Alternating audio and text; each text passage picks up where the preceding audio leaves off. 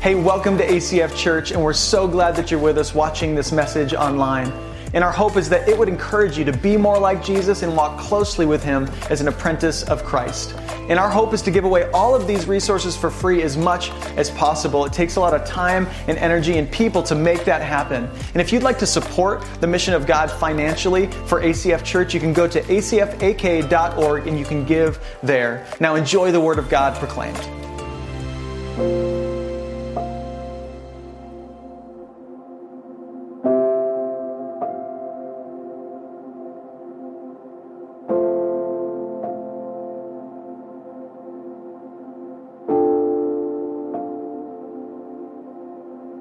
Well, hey, ACF Church, welcome to Good Friday. This is our chance to slow down, which for some of you, you're thinking, I've had plenty of time to slow down, but this is an opportunity for us to prepare our minds and our hearts and our spirits and our families for Easter Sunday. Really, it's a big moment for us to slow down and consider what the price was that was paid for us. And then Easter Sunday takes on a completely different feel when we've recognized what Good Friday is all about. So I want to start off today in Luke chapter 22, verse 7. It says this: Then came the day of unleavened bread, on which the Passover lamb had to be sacrificed.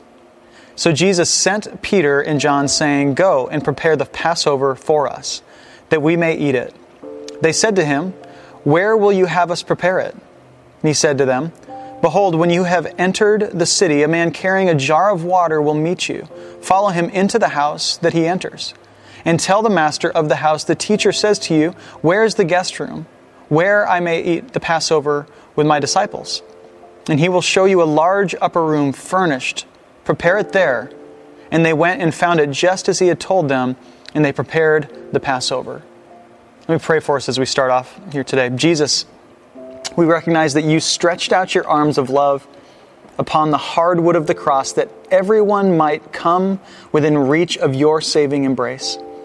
God, we ask that you clothe us in your Spirit, that we, reaching forth our hands in love, may bring those who don't know you into the knowledge and love of you. We pray this for the honor of your name and out of gratitude for your sacrifice.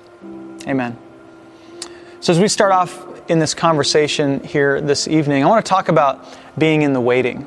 And it's interesting, we've kind of found ourselves in a season where we're all waiting. It's kind of like the waiting room of life right now. And if there's one thing most of us hate, it's waiting rooms, right? The chairs are uncomfortable, and it's a place that we don't want to spend much time in. There's something on the TV that nobody really cares to watch.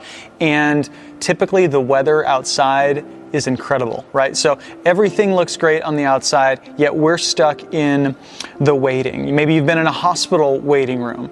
In Alaska, we get our tires changed over, so you find yourself in a waiting room then, right? I remember as a kid, I spent some time waiting outside the principal's office, right? And thinking, okay, what's coming for me? Why did I get called down here? Actually, normally I knew exactly why I got called down there. But if you've ever spent any significant time in a waiting room, you know the one question is, when is it my turn? Like, is it my turn yet? Can I get called up yet? Can my circumstances change because I want to get out of the waiting room? Typically, we don't want to spend any more time than we have to in the waiting room. So what is it that you're waiting on right now? I mean, some of you, through the current situation that we're in, you've lost a job, and maybe you're waiting on another job, and you're waiting for the right opportunity to come your way and trying to figure out how to provide for yourself and maybe for your family. I know most of us, all of us, are probably to some degree waiting for the economy to recover and to rebuild. Maybe you're waiting on your retirement fund to start bouncing back. You're going to have to probably keep waiting on that one a little bit. Maybe you've been waiting on a relationship, and you've been waiting for that right guy or that right girl, and all your friends are getting married. You've been the bridesmaid, you've been the groomsman, and you're like, when is it my turn? Is it my opportunity to move out of the waiting room? Some of you, many of our friends, are waiting on a child. For years you've been praying to get pregnant, to have a child, and here you find yourself waiting for God to bless you with an opportunity to raise a child, and you sit and you wait. And you wonder, what is the purpose of all of this? And what I know is, in the midst of the waiting room, the last thing you want to hear from me is just be patient. It's going to build your character. It's going to make you better. I mean, that's the last thing we really want to hear in the waiting room, because there's frustration in the waiting. A lot of times there's anger with people in the waiting. Sometimes there's anger with God. There's jealousy. There's a loss of hope that we find in the waiting. So I think in one way or another, we're all in the waiting room right now. Recently, a friend of mine was texting and just saying that there had been a change to his deployment, her husband's deployment, and that he wasn't going to be able to come back for a little bit longer now. And so she finds herself working through this situation that we find ourselves in the waiting, with to some degree no end in sight. So that's the next question. What do we do when there's no end in sight? Another friend of mine, his wife, had been diagnosed with cancer. Went in for some tests, and he was sitting there. I was texting him, asking him how he was doing, and he said, "I'm just waiting on answers. All I want to do is find out what is next for my family." I mean, what do we do when the outcome doesn't feel like a guarantee? What do we do when we don't know what's coming? And so bringing this back to Good Friday was the moment the whole world was waiting for, but it left the whole world waiting. This was the moment. Jesus went to the cross. The Savior had come and he was doing the work that he had set out to do. Yet there was confusion. There was fear. We know that the disciples and many of his followers, most of his followers dispersed. They spread out across the countryside because they didn't know what was coming next. It was the moment the whole world was waiting for, but it left the whole world waiting. Now, for me this year, Good Friday takes on a whole new punch, because I think in previous years when I celebrate Good Friday, we always know that Easter's coming, right? Like we always know, like, okay, that's fine. We'll kind of slow down for a moment and recognize the cross. But Jesus is alive. Jesus is coming back. But the truth is, his people didn't know that. They didn't get it yet. They didn't know quite yet that Jesus, in just a few days, would return victorious over death and over sin. So here's a question for you. What would Good Friday be like if there was no end in sight?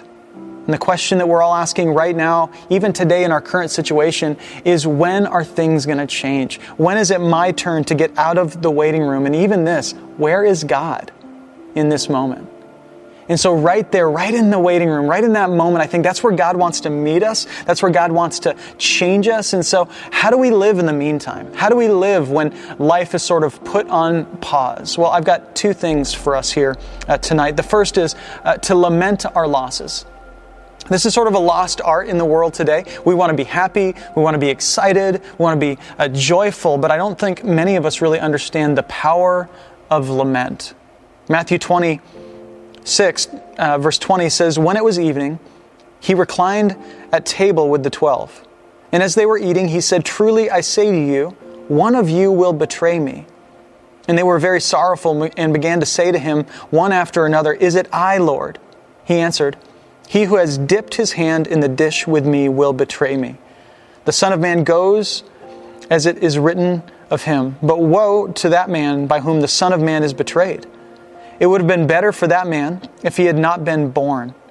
Judas, who would betray him, answered, 'Is it I, Rabbi?' He said to him, 'You have said so.'"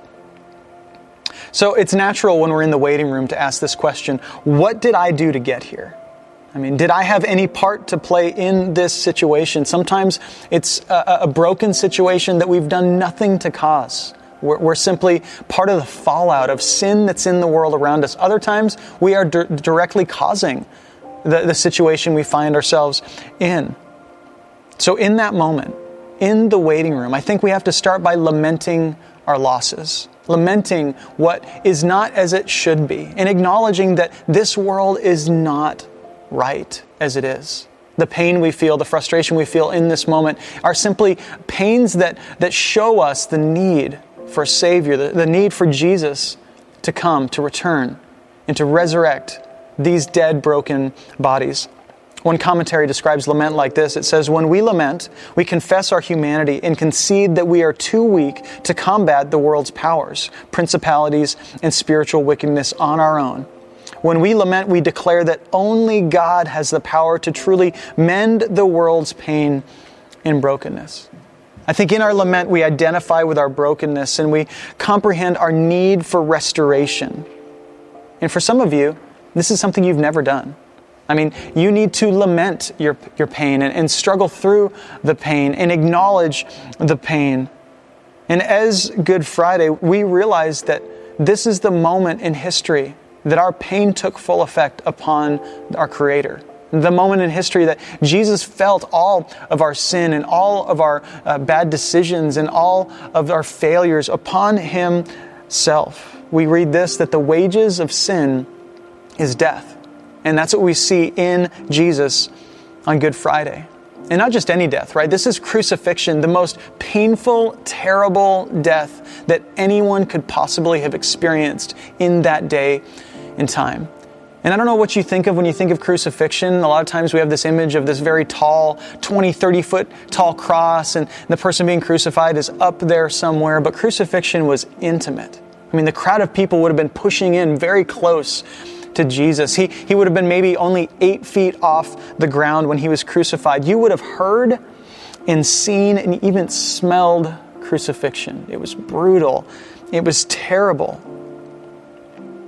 Good Friday is about Jesus, who died because of our sin. And part of lament is confronting our part in sending Jesus to the cross. A theologian named N.T. Wright wrote for Time magazine recently. He said this, rationalists, including Christian rationalists, want explanations. Romantics, including Christian romantics, want to be given a sigh of relief. But perhaps what we need more than either is to recover the biblical tradition of lament. Lament is what happens when people ask why and don't get an answer. And sometimes that's exactly where we need to be. 2 Corinthians 7:10 says, "For godly grief produces a repentance that leads to salvation without regret, whereas worldly grief produces death." So lament is not just grief for grief's sake. We don't want to simply walk around sad just to be sorrowful. It's a godly grief. It's this grief in the presence of God that recenters ourselves and removes fear and shows us that our hope is in Jesus alone. Because grief alone, without Jesus, it just leads to death. It leads to shame. It leads to hopelessness. And if there's one thing we need to remember as God's church today, it's that there is hope. That hope is here. And although we are on Good Friday, we also celebrate the resurrection that is to come. And so don't rush through lament. Don't rush through the acknowledgement of your sin. Let's embrace that moment right now. I've got a friend who's a chaplain, and he got a phone call one day, because as a chaplain you deal with all of these different situations, people losing loved ones and counseling people through marital problems. And he got a call one day from a man who said, "Hey, chaplain, I would love to help and just walk people through the loss of a child." And so the chaplain was like, "Well, I'm glad you're offering that help. It's a good thing to want to help with." And yet through the conversation, he realized there was something wrong with this man and wrong with what he was saying. It was coming off really weird. And so he asked him, "Well, why do you want to help with that?" And he said, "Well, I lost a child once." And he goes, "Okay, that makes sense. You've gone through the loss of a child, so you want to help someone else who's walking through that." And he asked the man, "How long ago did you lose your child?" And the man said, "Friday." It had just been like a few days since this man had lost his child, and he was rushing on to try to go, help other people, which is something that we want to do at some point.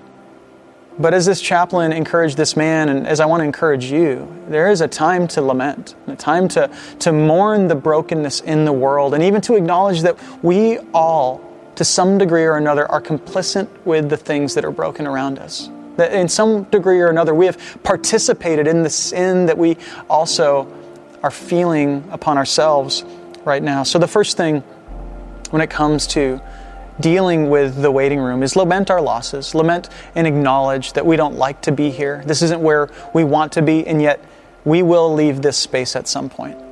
The second thing I want to encourage you to do is to remember God's faithfulness. Luke 22:14, it says, "And when the hour came, he reclined at table, and the apostles with him. And he said to them, I have earnestly desired to eat this Passover with you before I suffer. For I tell you, I will not eat it until it is fulfilled in the kingdom of God. And he took a cup, and when he had given thanks, he said, "Take this and divide it among yourselves. For I tell you that from now on I will not drink of the fruit of the vine until the kingdom of God comes." So what Jesus is doing and what's been set up here is the Passover meal. Good Friday is the celebration of the Passover. Now, if you don't know what the Passover is, I want to tell you a little bit about it. See, Israel had been in Egypt in bondage for over 400 years. And they've been oppressed, they've been enslaved, and then God delivers them by the leadership of Moses through plagues. So these plagues come, and then Pharaoh finally, through these plagues, releases God's people. And the final plague, if you guys remember the story, was the death of the firstborn. That this angel of death came and would kill the firstborn of every family, the firstborn of any animal, unless you had sacrificed a lamb and splattered the blood on the doorpost and side beams of your house, which, can we just acknowledge, that's pretty gross, right? It just seems like, why would anyone do this? This sounds disgusting. But this celebration of the Passover was still being celebrated in Jesus' day. And it was the celebration of this reality that sin leads to death, but God will ultimately rescue His people. And so we know that in the waiting room, that sin leads to death, and whatever we're experiencing in the waiting, that there's some loss there, but ultimately God is faithful. He's been faithful before, and He will be faithful again. And so in this moment, this is Thursday where the meal's going on, and the next day the tradition was that somewhere between the hour of 3 and 6 o'clock, tens of thousands of lambs would be slaughtered as a symbol of God's faithfulness for the Passover meal. And with every lamb, and with all this was a horrific moment, and you could probably hear the animals dying around the city. It was just pretty terrible, but in all of that, the question was, when will this come to an end? When will our Savior finally come? We're celebrating what God did in the past, but we also know that God will come and rescue His people in the future. And so we have Jesus here celebrating the Passover with His disciples, this Passover feast. And also what Jesus is doing is commemorating the very first communion. The very first communion. So we have some juice, and maybe you've got some wine. I'd love for you to just take a minute and pour some wine with your family, or if it's just you in a dorm room or an apartment, just pour yourself a glass of wine, and we're going to participate in this together. So traditionally in the Passover meal there would have been 4 glasses of wine, which were probably diluted a little bit because I'll tell you, I'm not preaching if I'm drinking 4 glasses of wine, that's for sure. But then after the first cup, I was reading this week, they would traditionally wash their hands. And ceremonial hand washing was to indicate the need to be cleansed. And the thing is, they had to keep doing it. Now, all of this was these symbols of the cleansing and the cleaning and these rituals to remember that there was a need to be purified. But in every time you would do one of these things, you would think to yourself, man, do I have to keep going? Do I have to keep washing my hands and participating in these same ceremonies? And what we know about Jesus is He would be the Passover lamb. Jesus would be the sacrifice over all sacrifices, the one who would come and make all of that obsolete so that we could celebrate that Jesus is ultimately enough. I was flying back from Seattle when all of this COVID-19 stuff hit, and about every 2 minutes I would be like, I smell Purell. Like every 2 minutes, because somebody behind me, because they were in fear of the sickness, they were just cleaning their hands, right?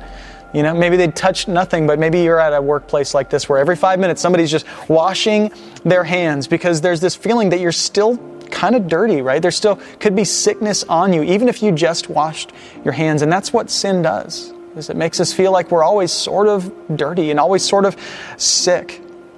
In this text, the word is used poured out, that the wine is poured out. And in the Greek, in that simply means to bestow liberally.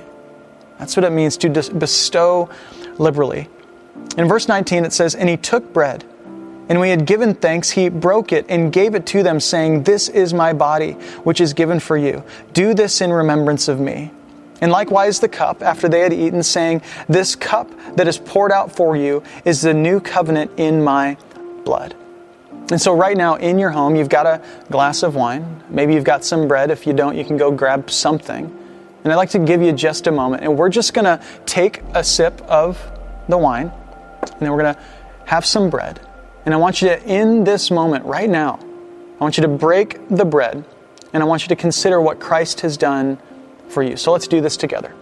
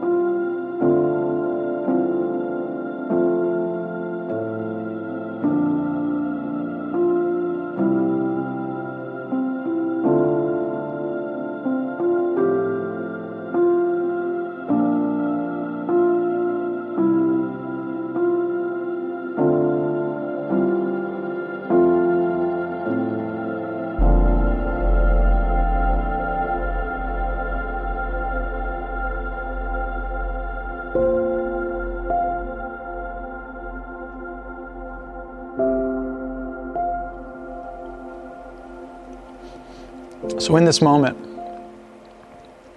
as Jesus sits at this table with his disciples, he knew everything was changing. All the traditions, all that had come before, that things would never be the same. As Jesus begins this new tradition of communion, this celebration of not something that just happened in the past, not that moment that God showed up years and years and years ago, but that Jesus is here right now. And that he would change the world's history forever, and he would change your history and my history for all of eternity. This is the end of all the rituals. It's the end of all the sacrifices. It's the end of all the altars and all the temple had to offer. It's the end of the priesthood, the end of the holy place, the end of the Holy of Holies. And God would split the curtain from top to bottom, if you remember the story, and throw it wide open for everybody to walk in and out. That's what Jesus did in his crucifixion and leading into his resurrection. In that text we just read, he says, "Do this in remembrance of me." And this struck me this week as we break the bread. What does he mean by this? I think that we've always thought it just means communion, but a lot of scholars think it means something more when he says, "Do this." What if by this he means not just the ritual, but the breaking and the pouring, that we ourselves would actually be broken and poured out in remembrance of Jesus? What if Jesus wasn't only trying to institute some kind of new tradition for Christians to celebrate still today, but he was actually giving us a model of what it would look like to be people who live this life, the life of Christ, every single day of our lives? That we would be broken and poured out like a living communion everywhere we go. And what if Jesus wasn't saying simply act broken, but simply be broken and poured out in such a way that we identify with Christ and that our friends and neighbors can identify Christ within us? He says, "This is the new covenant in my blood." This is a big deal. What is the new covenant? It's this, that God forgives sinners. Not by the works of the law, not by going to church, or even by watching church, not by serving in a ministry or giving some money, but simply by the finished work of Jesus. No more washing, no more sacrifices, no more waiting in the waiting room. The Savior has come and the work is done. And I was thinking about in this current moment, there's going to be a time where we're going to see something on the news and it's going to say something like this: the vaccination is finally found, right? You're finally ready to leave the waiting room. Like, we're going to move on from this. And in that moment, there's going to be video of people shouting in the streets, people honking their horns going down the road. Friends will be reunited with friends. The church is going to open its doors. You see, Good Friday takes on a whole new meaning when you're in the waiting room, but it declares that help is on the way and that one day there will be victory that we are able to celebrate together. And we want to know when it's coming. But instead, here in the waiting, we simply need to know that God is working in the waiting. That's all we need to know right here. What if instead of waiting for things to change, to feel some sense of peace or joy, what if waiting for things to change in your life, way beyond this virus, but in whatever you're waiting for, what if instead of waiting for things to change, we could simply know that God is working in the waiting? And I really believe that right now God is at work in incredible ways in our world to wake us up to the reality of His presence and to His call to something better. So right now, listen, we may not have answers. We may not know what's coming, but what we do have is God's grace. And we can celebrate that Jesus did come and die, but He was also resurrected. And here in a couple days, that's the story that we will shout from the rooftops, is that Jesus is alive. And the same grace that's been enough for every other area of your life will be enough for whatever you find yourself waiting for right now. So what gets us through the waiting room? Grace. That's it. I mean, even Paul, he asks for God to take away his sin. He says, I've got this thorn in my flesh, this thing that just tears me up night and day. God, take it from you. And he says that God's response is simply, my grace is sufficient for your weakness. In fact, my strength is made perfect in your weakness. And so that's what we stand together in the waiting room today, knowing that while we're waiting, God's grace is absolutely enough. And so here's what I want to do together here tonight. And this might push you or challenge you a little bit, but I just would encourage you, because you've got some stuff that you're waiting on. You've got some things that you wish God would take away and change. Maybe right now it's something like I mentioned earlier, the desire for a child, the need for a job, the need for freedom from some kind of addiction. I don't know what it is. It's maybe a medical condition, but what if tonight on this Good Friday, in the waiting, we simply declared together that Jesus is enough and that His grace is greater than that? And so what I want you to do is here in the comment section below, if you're watching on Facebook or YouTube, would you go into the comment section? And I just want you to write the word grace and then use the little greater than sign. Grace is greater than whatever it is that right now you're waiting for. And just declare together, and we're going to do this together, that Jesus is enough and that He's at work in the waiting. Let me pray for us. God, thank you so much that you meet us in the darkest times. And really at the darkest moment in all of human history, that's where the light pierced through in the form of Jesus. God, forgive us for living in hopelessness when we have you within us. I want to pray for the man or woman who might be watching this tonight, who has lived without hope and who has never fully trusted in you. God, could tonight be the night that we declare publicly and even within our own hearts that your grace is fully enough for us. So God, would you forgive us? God, would you heal the broken parts of our souls? God, would you move us forward through all of the backstory, God, the so many different pains and things that we've been through. God, would you move us forward through those things that we might be reunited with you as our Savior, God, and with others as your church.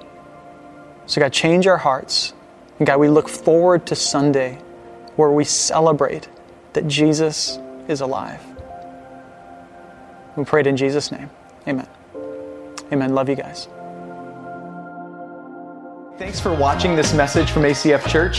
We hope it's encouraged you and challenged you to be more like Jesus and to walk with Him in a closer and more profound way. If you'd like to give to the mission of ACF Church, you can do so at the link on the screen or at acfak.org. We love you, and we'll see you next week.